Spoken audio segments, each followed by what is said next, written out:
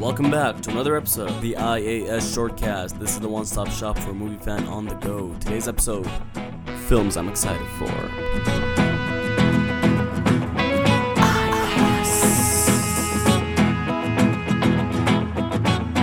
Welcome to another episode of the IAS Shortcast. This is the home of the movie fan on the go. Today's episode is going to be a good one. It's a good one, guys. We're talking about the most anticipated movies of 2020. I'm excited. But first, I want to come clean with you guys. I want to talk about that last episode. That first episode, technically. I'm going to call it the first episode, technically. But it's really not. We had an episode that came out a year ago. A little bit more than a year ago. A year and about 2 months ago. Last year in 2018.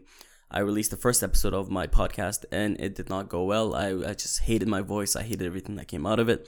I just hated the audio quality and I just decided, nope, podcasts aren't for me. But recently I've been watching and listening to a lot of podcasts and let me tell you what, they're fun. They're fun to do. Last week's episode with my guest and my co-host, actually, she's not here today, but my co-host, Jewel, was pretty fun. I mean, we were talking about movies and stuff, but I gotta be real, guys. It's my first time doing a podcast, so I just had to come and say, I wasn't a big fan of what went down there. I almost didn't post that. I almost did not post that podcast, but I had to because you gotta rip the Band-Aid off sometime. You gotta get used to your voice, and I'm not a big fan of my voice. And I know some of you guys out there maybe aren't fans of your voices too, and you just kind of cringe when you hear yourself speak on camera, but I'll just rip the Band-Aid off. This one is I'm more excited for this one because I've actually got a plan laid out. Last time I didn't have a plan laid out. I just kind of went verbatim and just talked about something that I just came to mind, and that's the opposite of verbatim. What am I saying? I don't know what I'm saying, guys. Apparently this week's the same. Never mind. So I've got a few movies laid out here that I'm going to talk about. I've got a few topics. We're going to talk about the Oscars. We're going to talk about the website. We're going to be talking about YouTube. We're going to be talking about 1917, The Mercy, Just Mercy, The Grudge. We've got a bunch of topics. The Boss. There's a bunch of things to talk about here. But off the top, I want to talk about a movie that I just came out of seeing, and that is Just Mercy. Now, this episode is filmed a week before it comes out, and I'll tell you what, I didn't have time to talk about it last week because I had a co-host and we're talking about some of the best movies of the year. But let me tell you what, this movie deserves it. I just have to talk about this movie. Just Mercy is one of my favorite movies of 2020, and guys, I get it. It's on Rotten Tomatoes. It says it's a 2019 movie. Maybe it was released a few months ago. I get it, but it's really not a 2019 movie. It's a 2020 movie, in my opinion. I just saw this like a few days ago, and I'll tell you what, it's awesome. It's one of those movies that just gets you. You just look at it and, oh my god. I mean, I also saw Like a Boss, which was Tiffany Haddish, and it was terrible. So coming out of Like a Boss, I had to go see a good movie, so I went in to go see Just Mercy, and it was everything I expected it to be and more. So yeah, guys, if you get the chance, go see Just Mercy. It's probably in the second weekend now, playing in select theaters, but if you get the chance, go see it. It's directed by Destin Daniel Cretton, who's also directing, the next Marvel movie, Shang-Chi, and that's exciting. That is exciting. He's an Asian character, Shang-Chi, a martial artist. I think, I'm not so sure. I'm not really too familiar with these new characters Marvel is dealing with now, but it looks exciting. This cast is filled with just MCU stars. We've got Michael B. Jordan, Brie Larson, and Rob Morgan, which is just an amazing cast to say the least. Rob Morgan, of course, is in the Daredevil shows, and not just Daredevil, but he's in Daredevil, Luke Cage, The Defenders, Iron Fist. He's in those shows, and he's just one of those characters that appears in all of them, and he's just insane. I love him. Tim Blake Nelson is from The Incredible Hulk. So literally, the first 5 names that pop up, except Jamie Foxx, are from the MCU. Which I mean, at this point, it's not a shock. I mean, everybody in Hollywood is in the MCU, so that's something that really got me interested in. Sometimes you just sit there going, wow, the MCU just has some of the best actors, directors, filmmakers of all time, and they're just working on these movies behind the scenes, and the best casting director of all time, and Susan. Everybody in these movies is just fantastic. So I'm just here looking at the Rotten Tomatoes, and I'm shocked. I haven't seen this. It's my first time looking at the Rotten Tomatoes for Rise of Skywalker, and it's sitting at a 53%. I thought for some reason I thought it was at a 70. I thought Star Wars: The Rise of Skywalker was at a 70%, which okay, fair enough.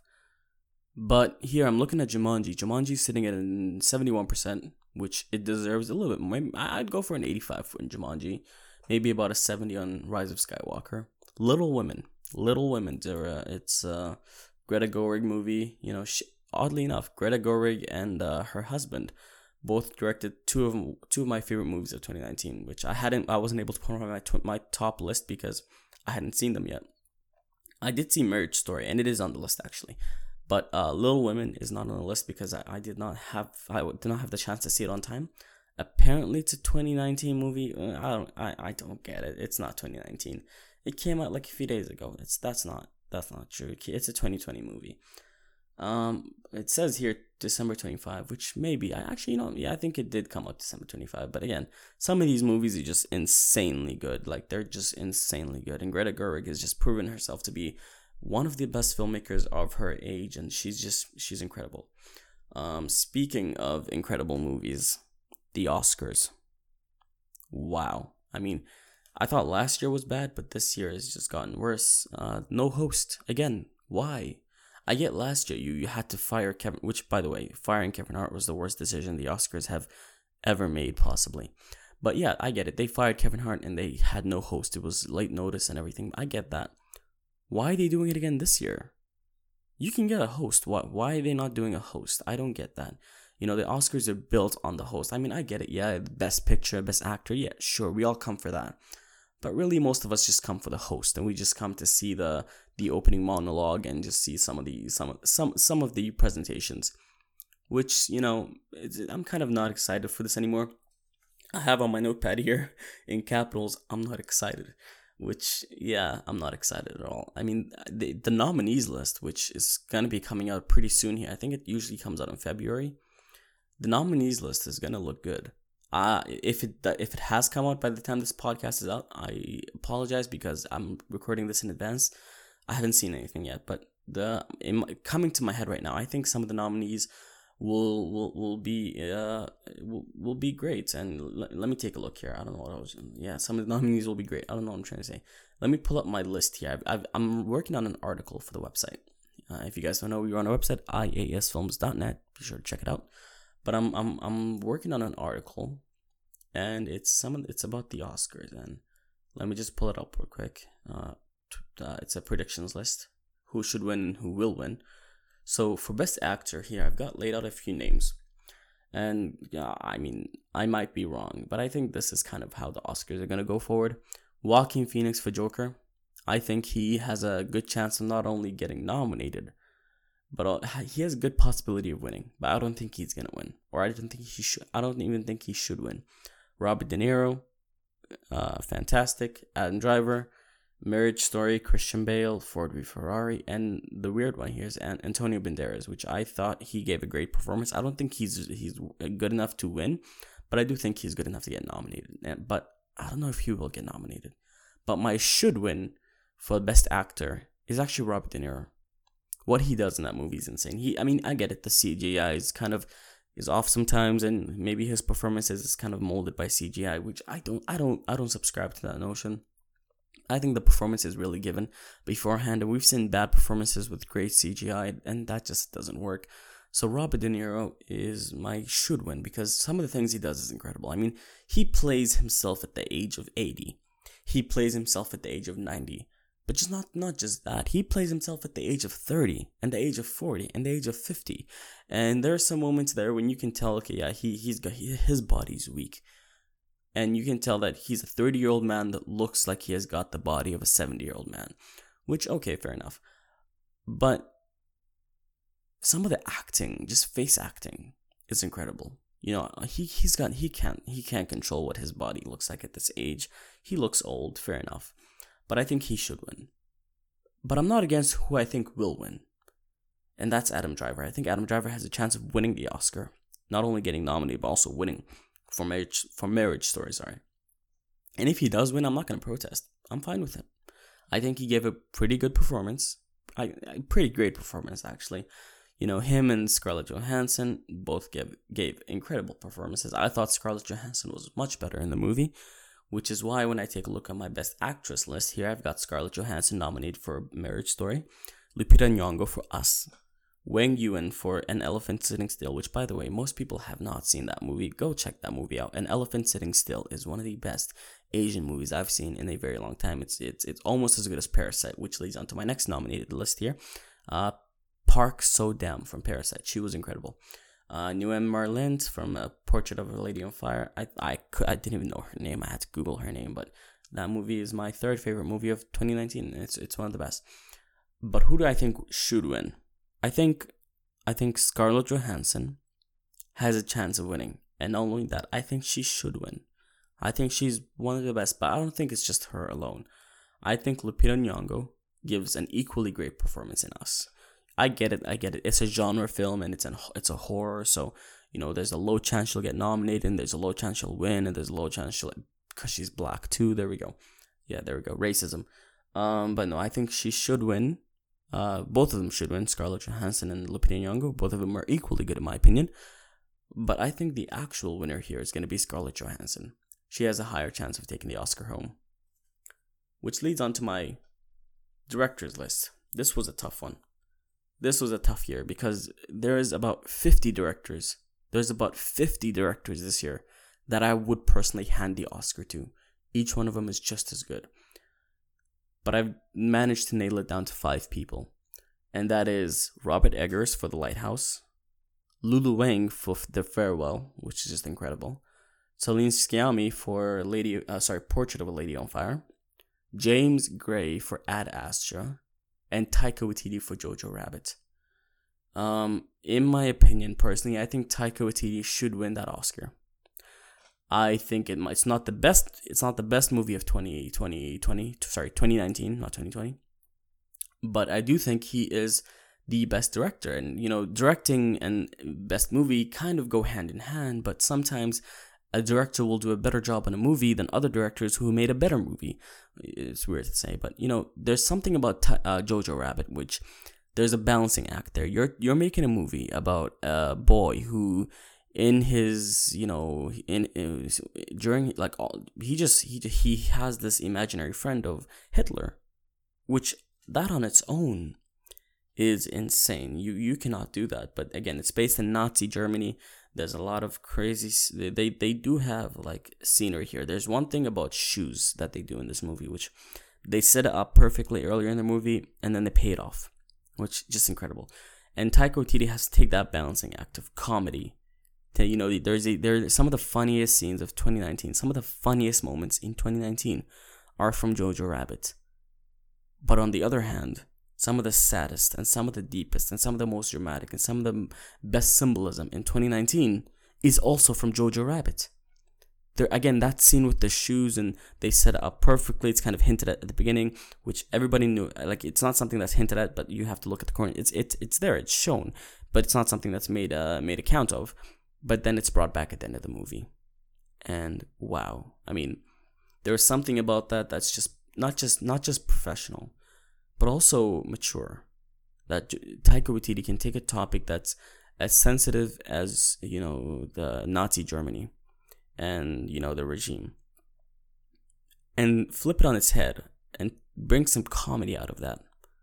But not just that, but take the satire and put the satire aside. Also take the deep moments out. Take the sad moments out. Just extract all of those deep, sad moments in there. And there's a story arc with a girl who's being kept inside the house, like hidden under a house, and by Scarlett Johansson's character in that movie.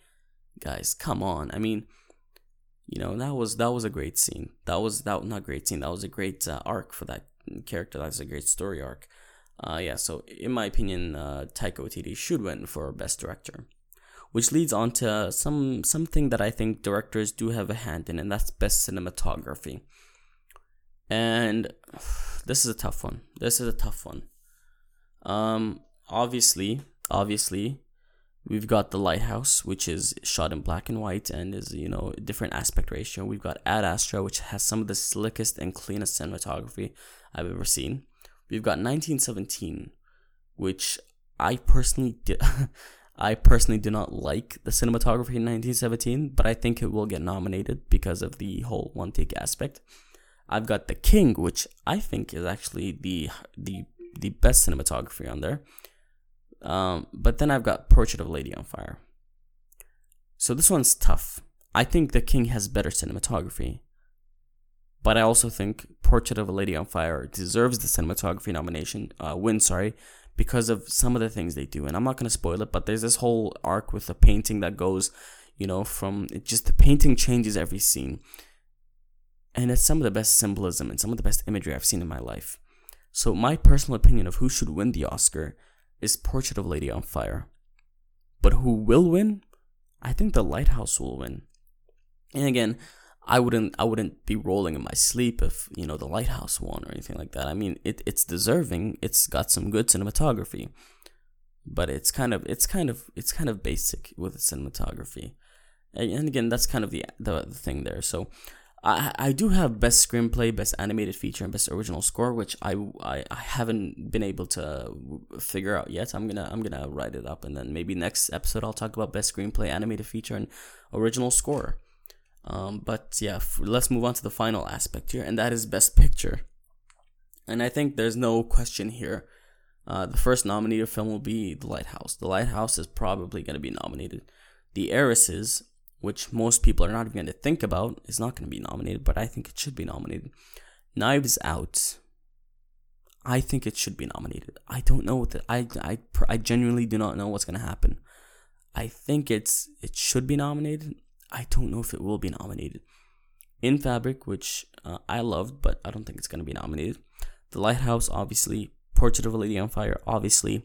The King, obviously. A Hidden Life, obviously. Parasite, I don't think it will be nominated, but if it does, that would be awesome. Ad Astra would be awesome, but I don't think it's even going to be looked at for a nominations list.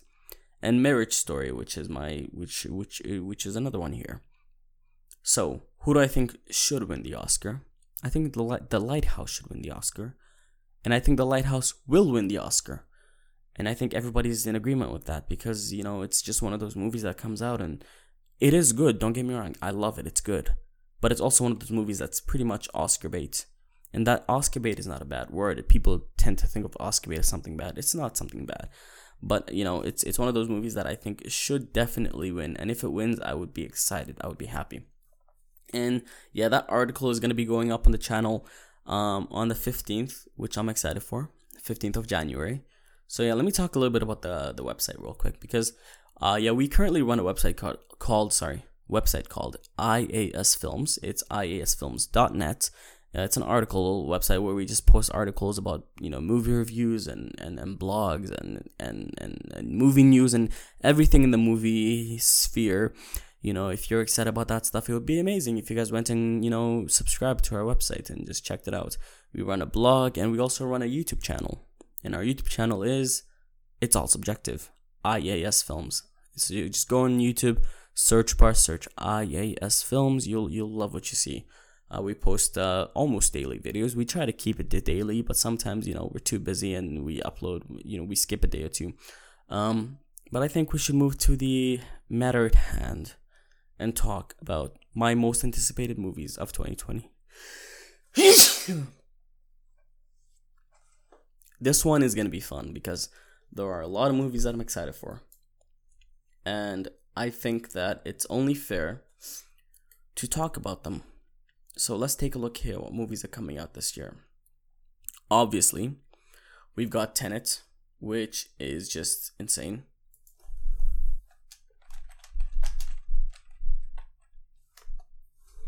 Tenet looks like it's gonna be one of those movies that just gets you. It's gonna look like one of those. It's probably gonna be akin to Inception, not in the way it's told, but in the way it impacted, a generation of people. There's one specific movie that nobody's excited for here. It's called Wendy, which is kind of like a Peter Pan movie. I'm excited for that one. And there was a trailer that came out recently, which looked amazing. Not many people are talking about it, but I think it's gonna be great. Which leads on to a topic that most people aren't talking about, which is getting to my nerves, and that is Denis Villeneuve's next movie, Dune. Dune is going to be one of those movies that just impacts a generation. It's going to be in 15 years, I think people are going to look back and go, whether it's a good movie or not, just go, this movie impacted a generation. And that's because Denis Villeneuve is one of the most influential directors of his time. I don't think there's a better director out there. And I think working today, he's the best director working today that's not from the 90s or 80s. Just a director who started in today's day and age, today's generation. Obviously, Martin Scorsese is the best director working today, but he's an older director, so I don't consider him of this generation. He's 2 generations ago. So of this generation, I think, there's Christopher Nolan, there's Denis Villeneuve, we got James Mangold. I think this guy is the best director working today. There's a movie called The Photograph, which is coming out, which looks amazing. There's a bunch of movies, Call of the Wild, which starring Harrison Ford, The Invisible Man, which looks exciting. Directed by Lee Winnell, who obviously from fame with James Wan. We've got a Pixar movie which I am most excited for. It's my most anticipated movie of 2020, and that's Onward, directed by Dan Scanlon.